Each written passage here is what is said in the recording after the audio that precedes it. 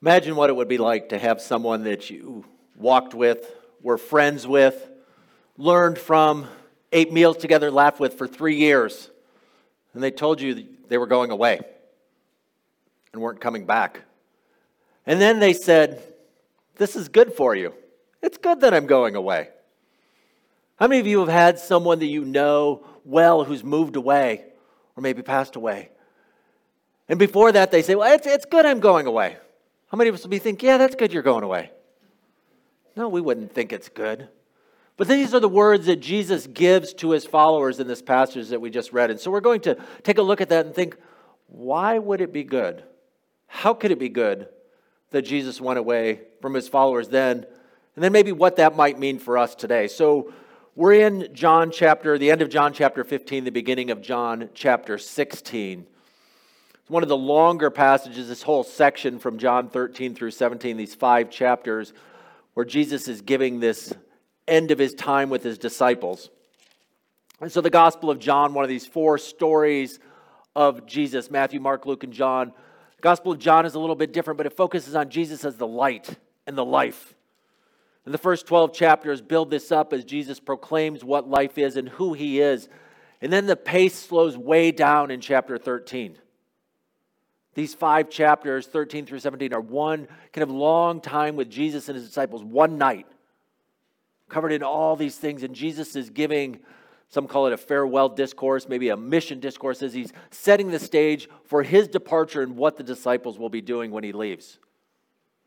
And so I want to kind of frame this because what we're reading tonight is in the middle of this big long thing. And so in the beginning of chapter 13, Jesus, at the start of the meal, he takes off his cloak and he wraps a towel around him. He washes the disciples' feet. A sign of his humility, but also a sign of what is about to come when Jesus dies, and he washes them of their sins, and he washes us. And then he calls his disciples to do the same, not to just act in humility, not to simply serve one another, not simply to wash one another's feet, but to be willing to lay down their lives.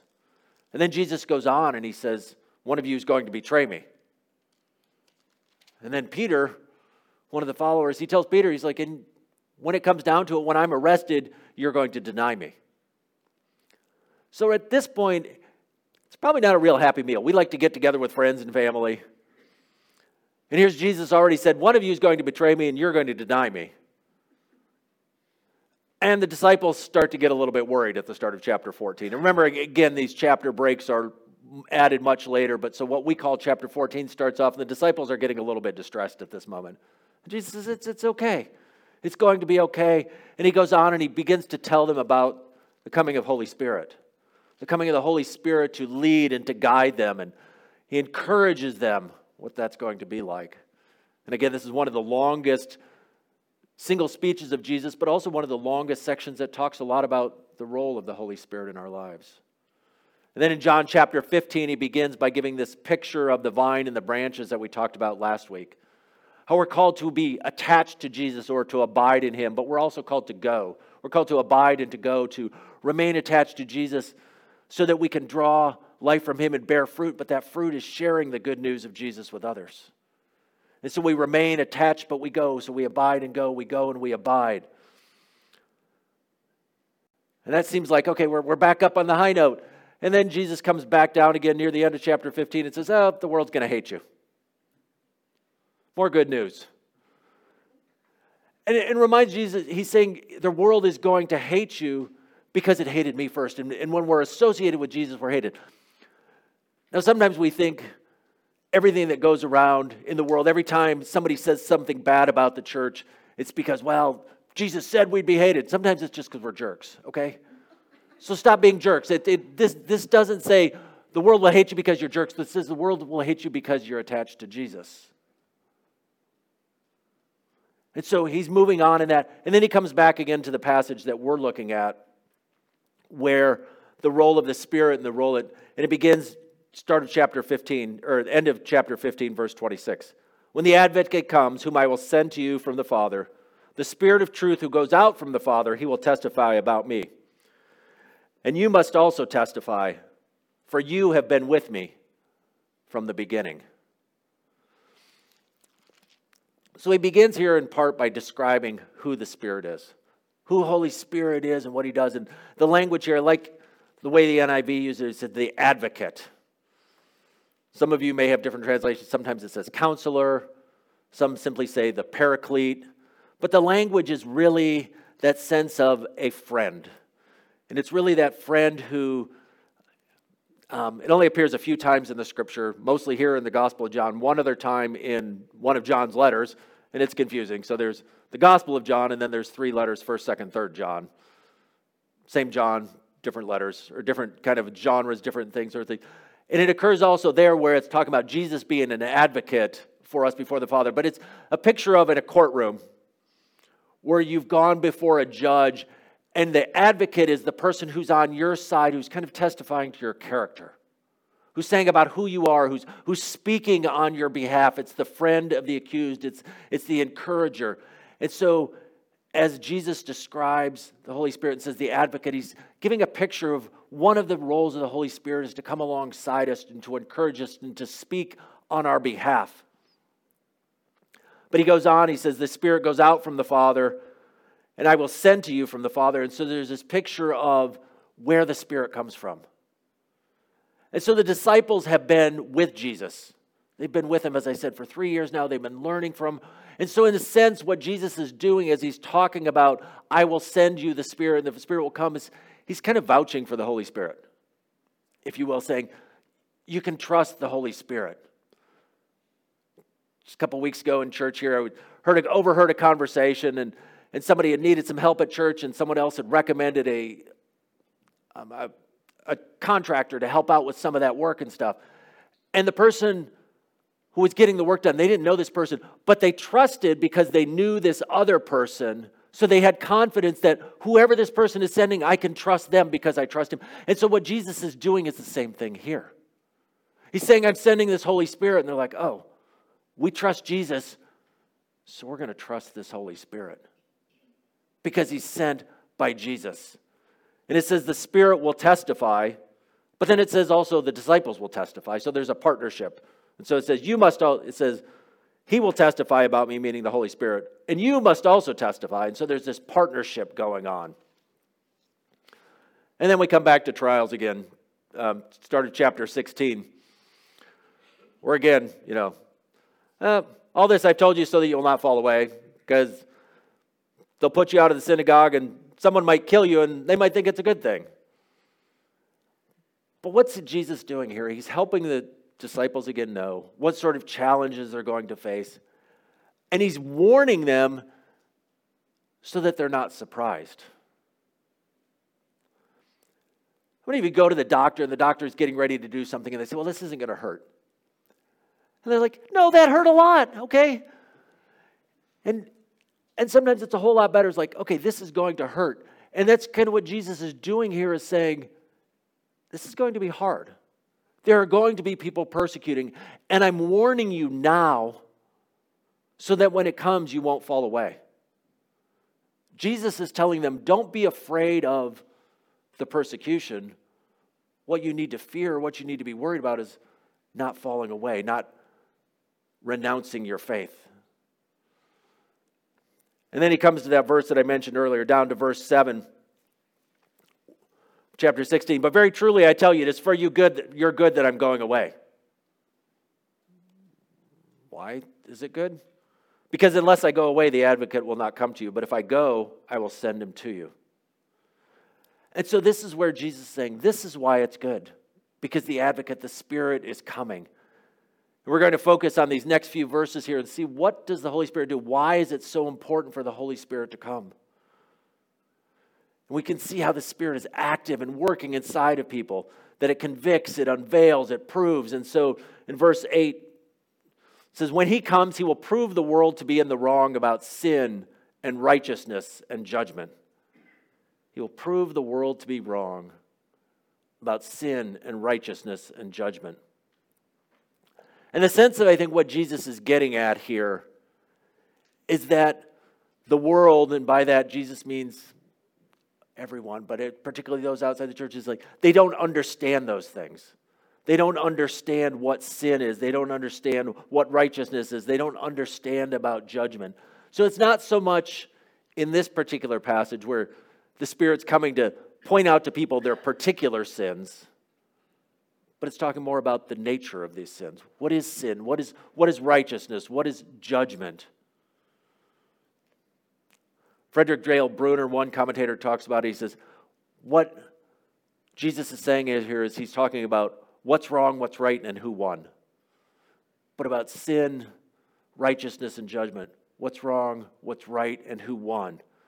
But the Spirit doesn't just do it on his own.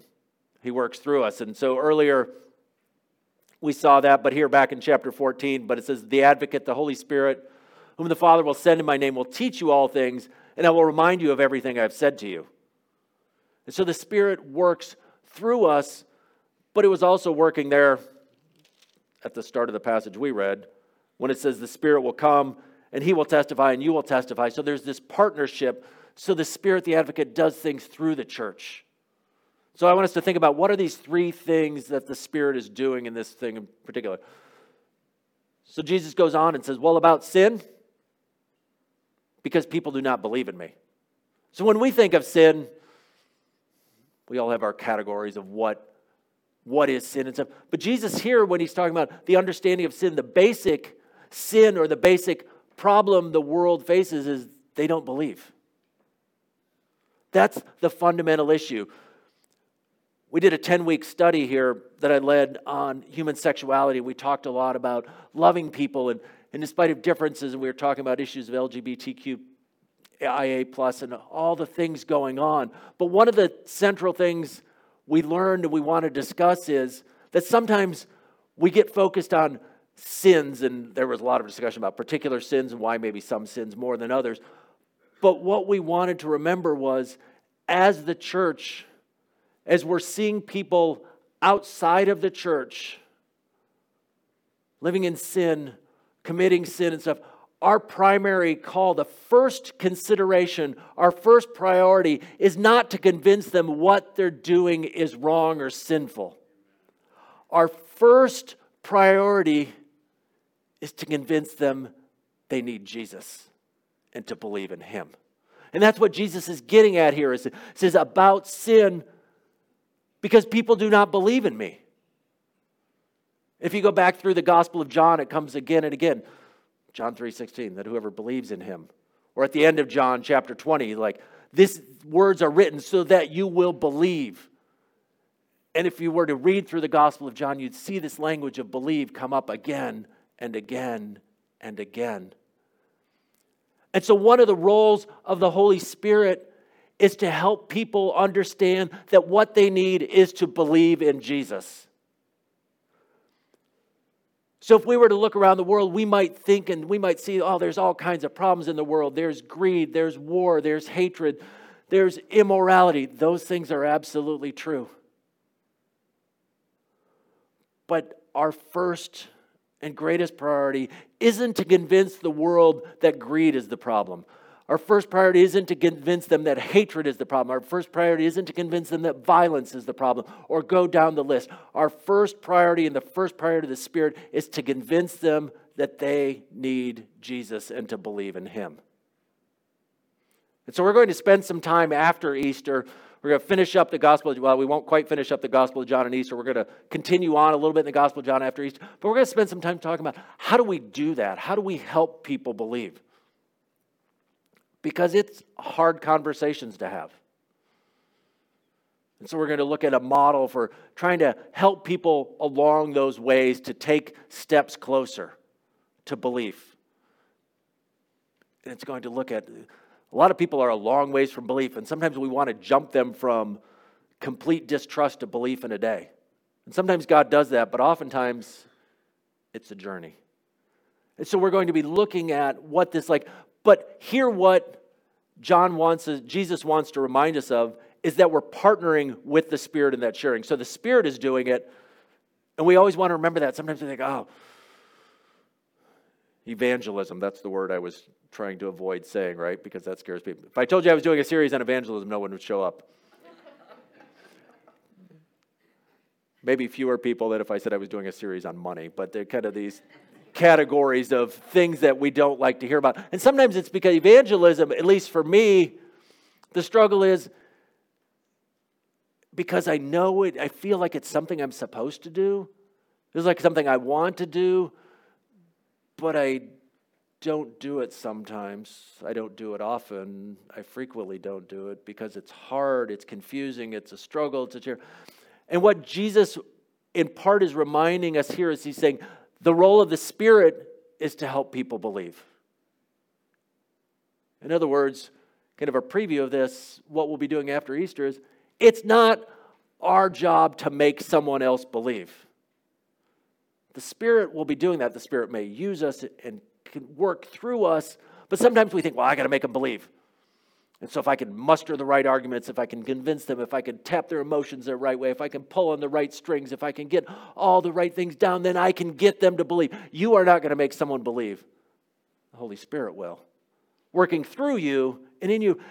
And the other is, you're not alone in this.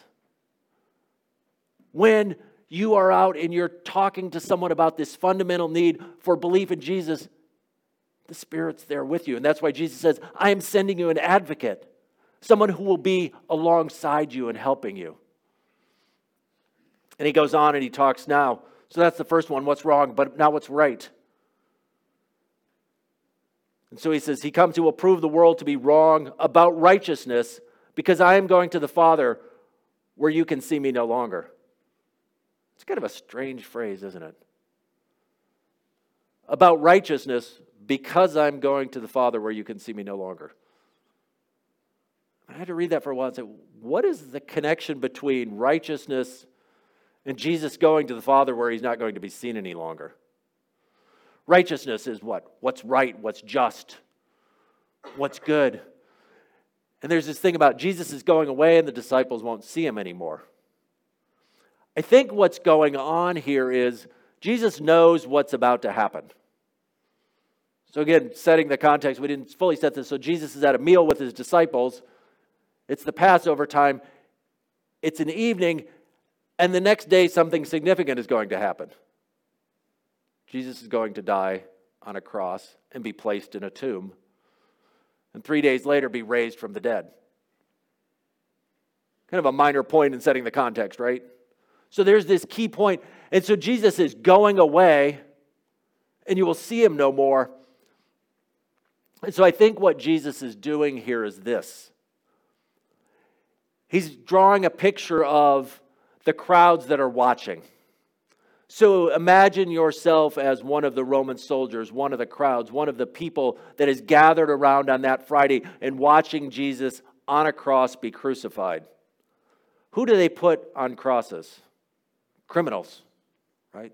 That's who ends up on a cross. And even if you're a Jewish person and you see him there on the cross, you might be thinking of the Old Testament where it talks about the one who's hung on a tree is cursed. And so Jesus, to the watching world, to those watching, is what? Is unrighteous. He's a criminal. He's wrong. And then he's put in a tomb. And for all intents and purposes, for most people, what? He's gone. He's dead. He's done. We've dealt with this criminal. But for the one who sees with the eyes of faith, it's righteousness displayed on the cross. And then Jesus simply isn't gone. His body is not simply missing from the tomb on Sunday, but what? He's been resurrected. He's been raised. And then 40 days later, what? He goes to be with his Father. He's no longer seen, but his disappearance isn't about him being dead. His disappearance is about him now exalted to the right hand of the Father. So the world is thinking, they're celebrating, Jesus is gone, but the disciples know the truth. And so what the Spirit is doing is helping us to understand that on the cross, righteousness is displayed. That Jesus has accomplished what he was sent to do. Many would look and say, well, he was a failure. He didn't do anything. What did he do? He died on a cross. But the Spirit helps us see, no, he didn't fail. He did exactly what he was sent to do, and he revealed what? God's righteousness, God's justice, God's goodness.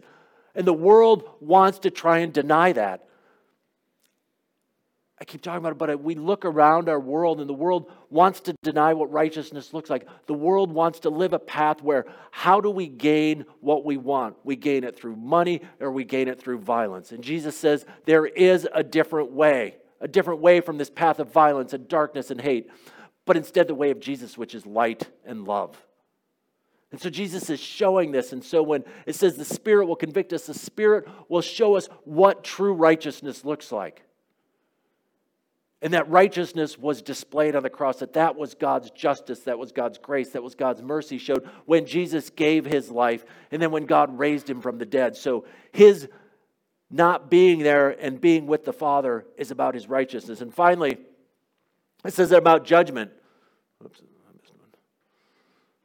Because the prince of the world now stands condemned.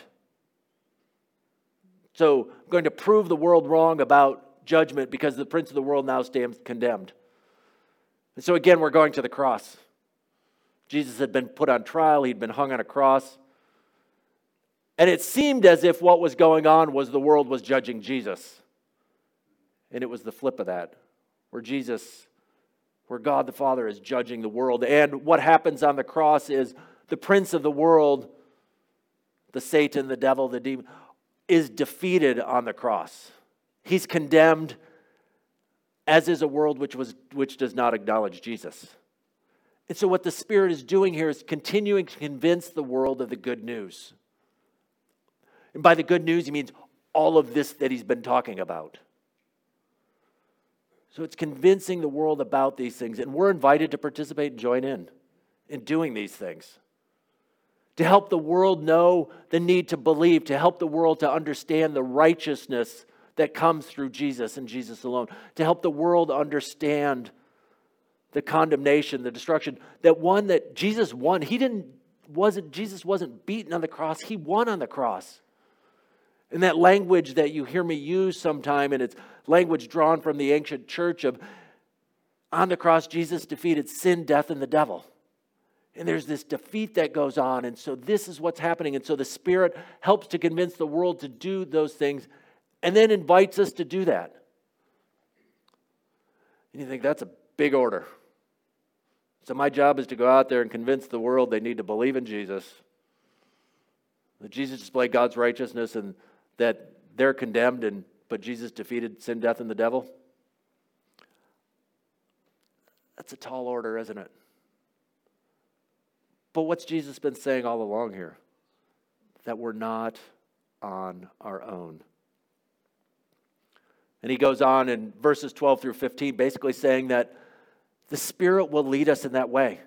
He says, but when he comes, the Spirit of truth, he will guide you into all the truth. And it's this picture of he's leading us in the way of Jesus. The Spirit will lead us in the way of Jesus. And so I want us to think about that as we conclude, is to think, what is the way of Jesus? How did Jesus convince people of things? He loved them. And Jesus talks a whole lot about that, doesn't he? The world will know you by your love for one another. Jesus hung out with people. He did these things. And he's saying this is the way of Jesus, by loving. We're called, and this is what the Spirit is doing, is shaping our lives to live like Jesus, his words and his actions. That best known verse from John, chapter 3, verse 16. For God so loved the world, that he sent his one and only Son. And what did the Son do? He gives his life on a cross. He's saying that's what the love of God looks like, is the love that falls and lays down his life. Jesus' love for the world caused him to lay down his life, and he's saying, and now I'm sending the Spirit because I'm calling you to go and do the same thing. I'm calling you to go and lay down your life, to put aside all your desires and put aside all those things and lay down your life for the sake of the world. And if Jesus had just said that, like, I want you to go die, that'd be a short line, wouldn't it? But he's saying, I'm not sending you alone, and I'm sending an advocate, someone to go alongside you and to be with you and to encourage you, to lift you up and to help you and give you the right words and to be the one who is convincing the world of these things. I just need you to go and tell about it. And so these were words of Jesus encouraging his disciples in that moment. They're in a moment of panic. They're in that moment of, what are we going to do? Jesus is going, I don't know what's going to happen. He said he's going to die. Peter's denying him. And she's saying, it's going to be okay. And now we stand after that. We're post-resurrection. We're post the sending of the Spirit. But sometimes we need that same encouragement. Need to be reminded that these words are also for us. That Jesus has not left us alone. He's called us to a hard task. He's called us to be with him, to abide and to go with him. He's called us to share the good news, to help people believe in him, to talk about the righteousness of God, to talk about judgment. But he doesn't leave us alone. And so may we hear that good news this week. That as we go, we're not alone. But the Spirit goes with us. An advocate, a guide, a friend, a counselor, sent by Jesus to help us on the way. We have an advocate, and we can be thankful for that. Let's pray together. Heavenly Father, we thank you for sending your Son Jesus to give his life so that we might have life. And we thank you that you sent your Spirit also